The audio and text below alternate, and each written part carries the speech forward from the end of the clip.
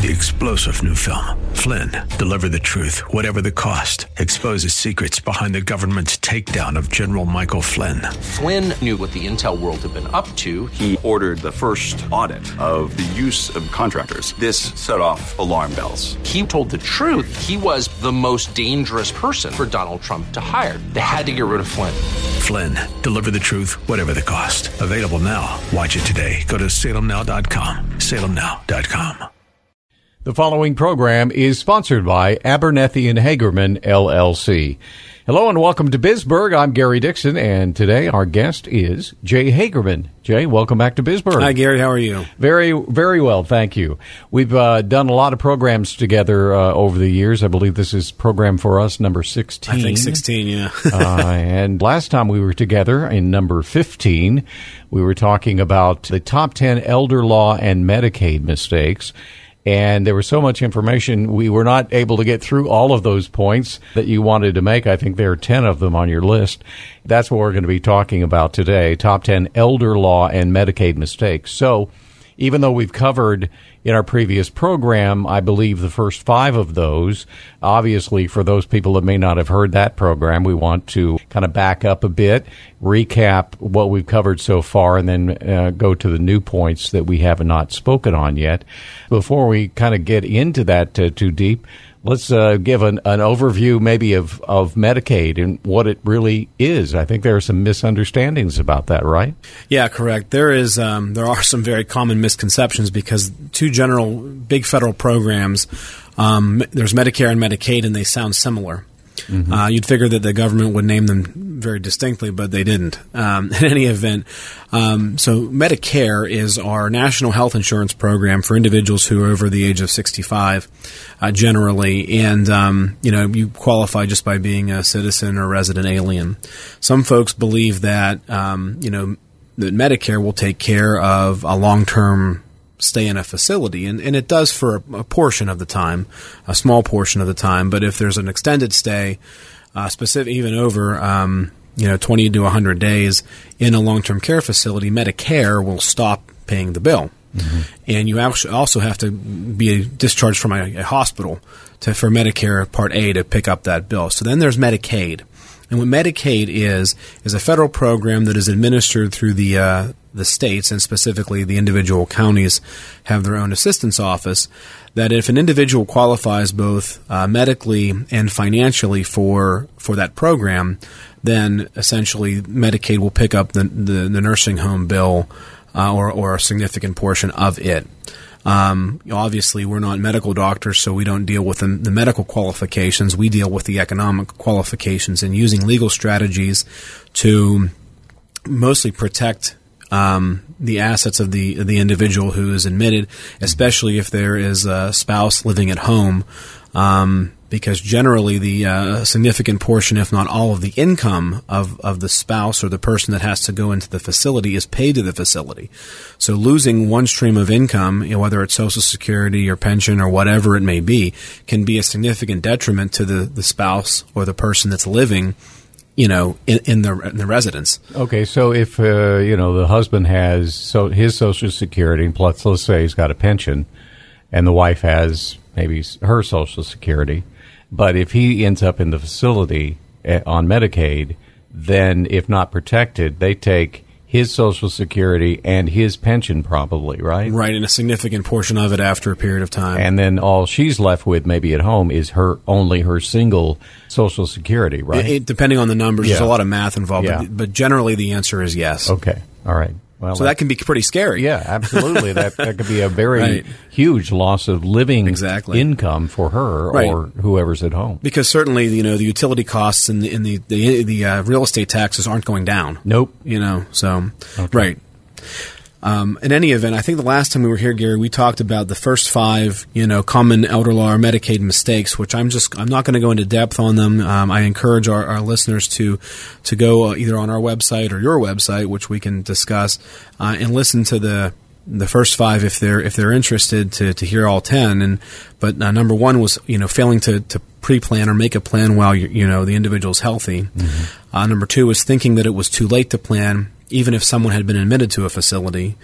Number 3 is giving away certain assets without consideration or even thinking of the consequences, like gifting or putting your children's name on the house, right? We see that a lot.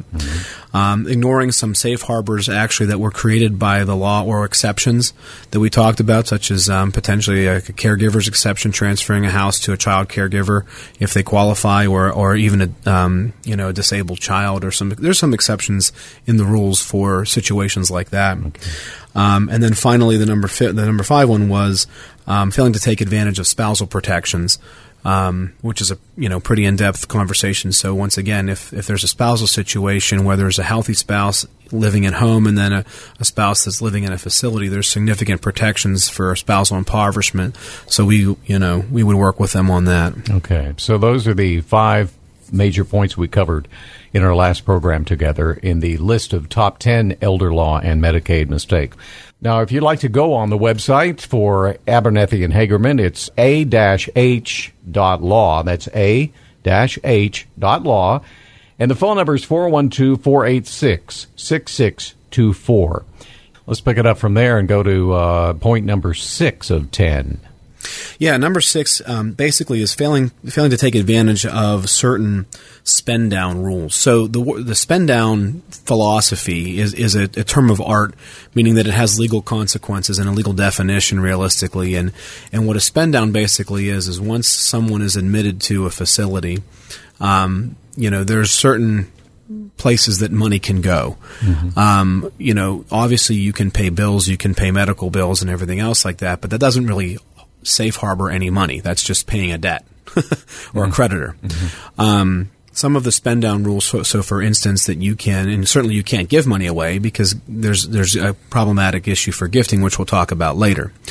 And we previously touched on in the prior episode too. In any event, the spend down rules basically say where money can go to try to shelter it or even move it. If someone is trying to qualify for Medicaid without causing them any penalty or a disqualification. Some of the examples of that would be a prepaid or irrevocable burial reserve. So, for instance, you can either go to where you want to be buried at the funeral home or whatnot, and you can buy up to a certain amount of money, which changes every year, and every county also is different for their limits.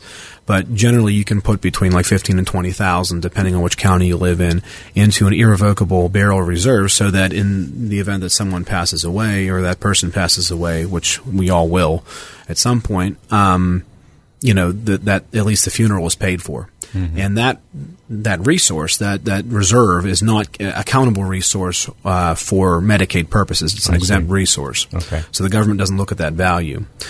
The other thing is, during the process before an applicant goes into a facility, there are certain repairs that can be made to the house, the primary residence.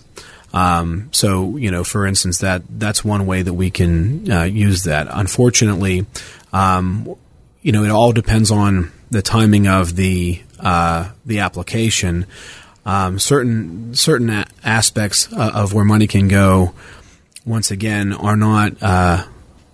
It's not allowable to be retroactive. And what I mean by that is whenever the application is filed, which we'll touch on the next 2 bullet points. But once the application is filed, there are certain timelines that have to be discussed for eligibility. So, or I guess the application and the effective date of it. So in any event, when we talk about spend down, typically what happens is the applicant files the application with the county assistance office.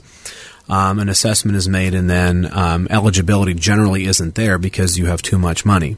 So, we have to, quote unquote, spend down the money in an allowable manner so that we attain eligibility at a certain effective date.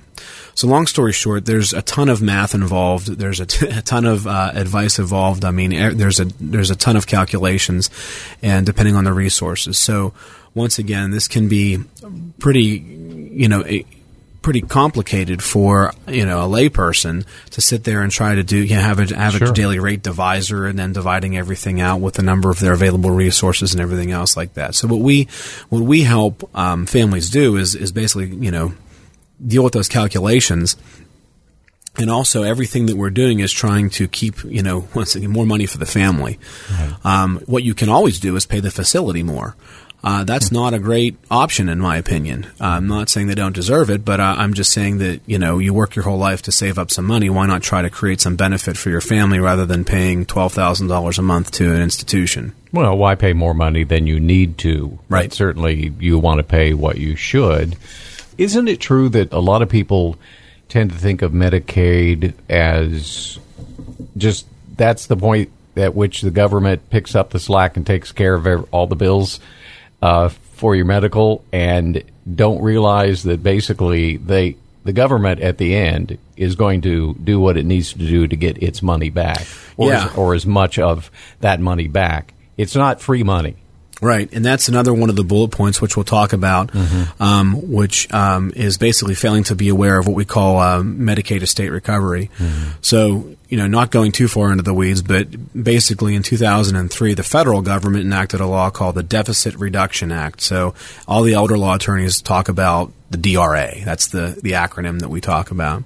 So under the Deficit Reduction Act, it makes the states basically have a program that says if there are any exempt resources that an applicant and an approved Medicaid individual has during their life, whenever that individual passes away, the state government, and in this instance the Pennsylvania Department of Human Services, has a duty under federal law to go and essentially sue or make a claim against that decedent's estate in order to recover the assets after death. So in English, what that means is if assets are exempt for Medicaid purposes during life, they will be subject most likely to estate recovery after death. And primarily this is like the house, right? You're allowed to have a house, you're allowed to have a vehicle, you're allowed to have an irrevocable burial reserve, and depending on your income, you can have between $8,000 and $2,400 in your bank account.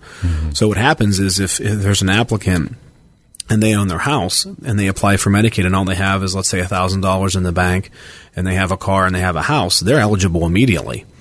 And they just have to file the appropriate paperwork in the application and all the verification documents.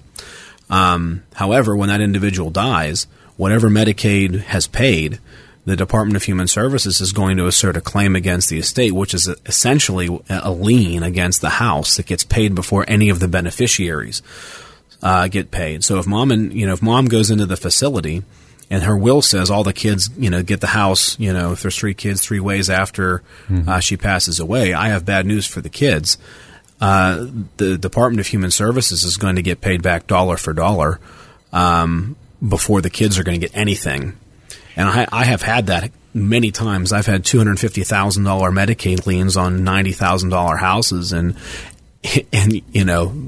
the joke is, well, the government will negotiate with you. Well, I have bad news. They generally don't.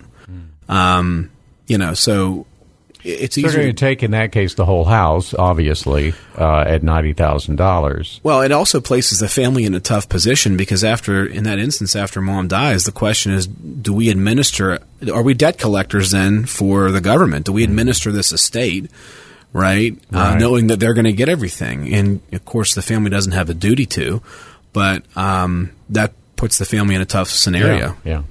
If you just joined us, you're listening to BizBerg. I'm Gary Dixon. Our guest today is Jay Hagerman with Abernethy and Hagerman. And we are inviting you to give a call to Jay or go online and find out more about Abernethy and Hagerman online on their website. That's pretty simple. It's a-h.law.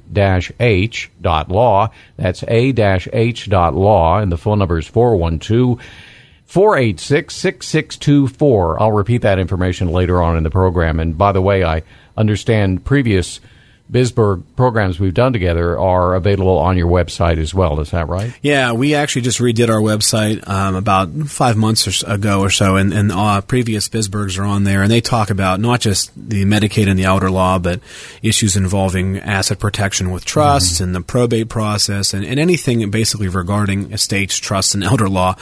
We've done, I guess, 15 prior episodes. There's a wealth of information there. Absolutely. So next point.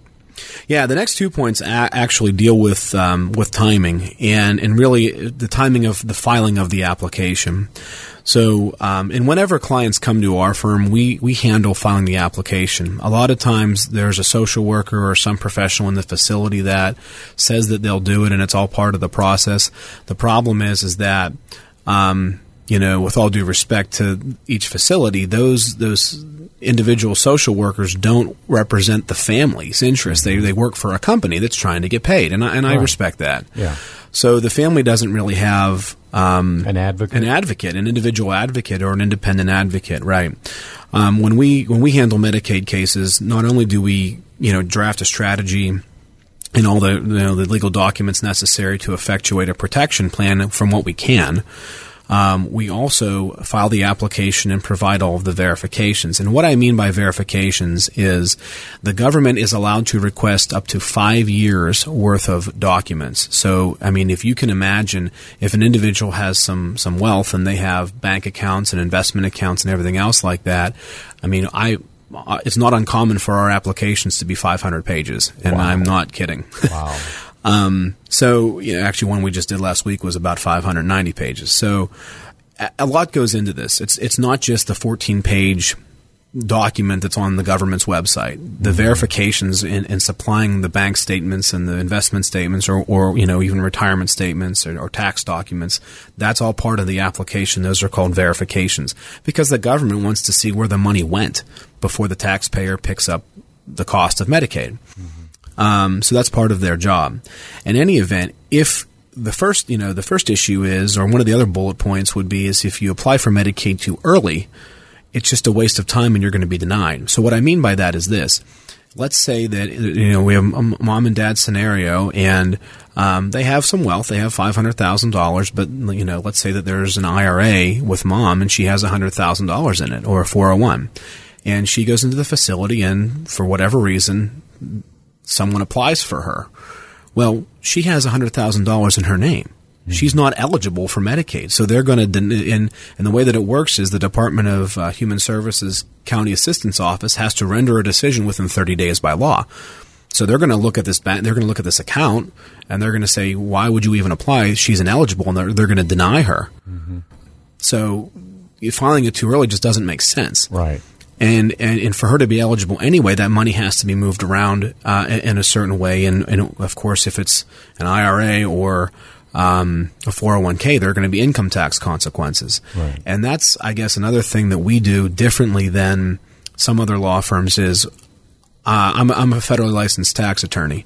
So I can practice law in tax court. I have a nice little framed license that says that, and I'm kind of a tax nut. Mm-hmm. So we talk about the income tax issues and calculations, and we even go through mom and dad's effective tax rates and stuff like that, work with their CPAs or their tax preparers and even financial advisors to come up with the appropriate plan. Right. So that's a little bit of a more holistic approach from a tax planning perspective than most lawyers would otherwise do. They would typically just, say, well, here's an IRA, you got to just deal with the tax consequences. Well, there's probably a way to be more effective with it. So we handle that. Would you be surprised if I told you I find this all mind-boggling? No, I hear that a lot. I mean, people like me, I don't know what I don't know. Yeah. That's why, of course, we have people like you. But it's just the thought, I go cold thinking about what could happen. What could happen to me or to my wife, right, whoever's left, and all of that. So I'll be making an appointment with you right after this program. There you go. Well, I mean, the other thing is, I tell people who walk in the door for the first time, and once again, we give an hour free consultation to anyone thinking about this. I always say the first hour's on me. The rest, is gonna, we gotta make a living, right? Sure. Yeah. But generally, we can sort everything out in an hour. I tell everyone we're going to talk about a lot of stuff. We're going to go through a lot of stuff. You can take notes, and that's great. The good news is there's no test after this, mm-hmm. right? And what I tell folks also is, you don't have to remember this stuff. I do. Yeah. That's my job. Right. So, as you can see, it's complicated, but I don't want to say handhold because that sounds not, but we really are with the client every step of the way. I always tell our clients we'll get them to the finish line. So that's kind of what we do. Right. And also, going on to the next bullet point, I kind of see this issue more frequently than applying too early, which is applying for Medicaid too late. Oh. The way that it works is once an individual is eligible, what happens is whenever someone enters a facility, the facility is going to issue them an invoice basically monthly, and they like to get prepaid. So that invoice, if they're in skilled or nursing care, is generally going to be between $10,000 or $12,000, which is kind of a sticker shock, but it is what it is. That's what they charge. That's the average rate in Pennsylvania. So what happens is, if individuals don't seek professional help or they rely on a social worker who, once again, isn't their independent advocate, a lot of times what happens is they try to spend money down and they apply for Medicaid too late, meaning that Medicaid, what we talk about, has essentially a 3-month retroactivity period. There's a weird...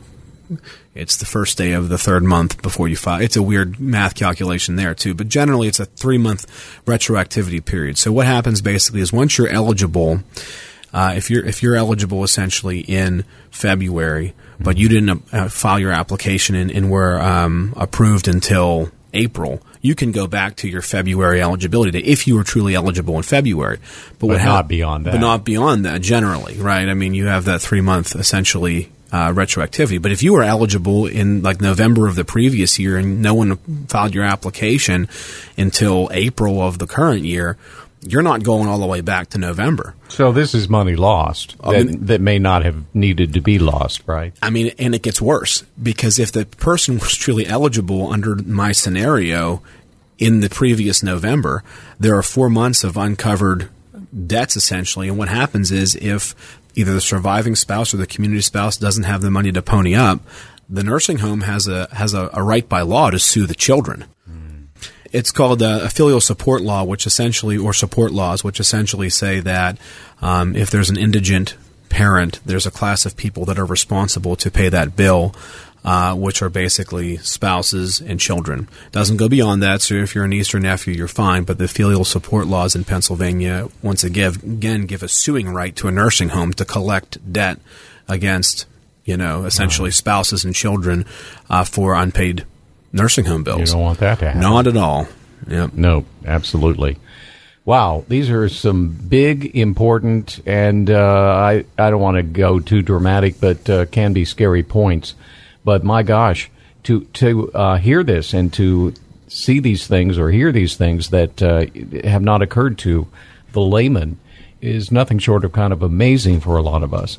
Now, this program, you've covered 5 of the 10 points, and we did a previous program which would be available on your website, also on Pittsburgh or podcastpittsburgh.com under Bisburg programs that covered the first 5 points in depth.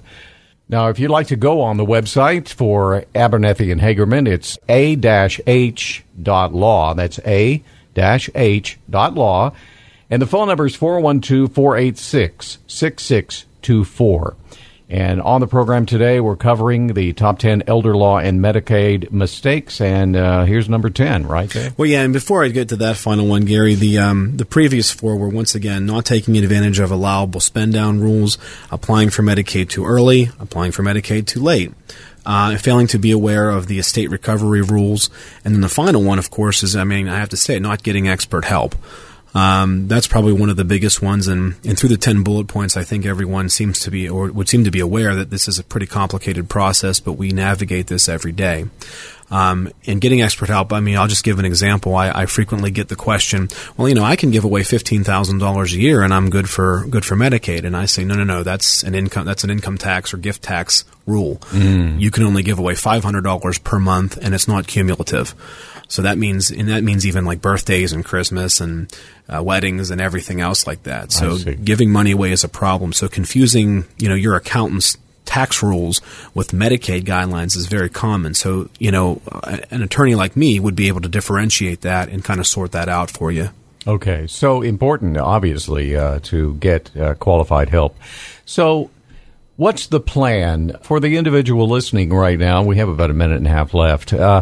When should they, I assume the answer is it's never too early, but when should they come to you? I mean, when do they really need to come to you and not wait any longer? Well, certainly if they have a loved one who was admitted into a facility. Yeah, but it'd be best to do that before they're admitted, right? Right, exactly. If mom, dad, or grandma, or grandpa, anyone who is a loved one, as they age, maybe they start to show cognitive issues or just want to have more information about the process.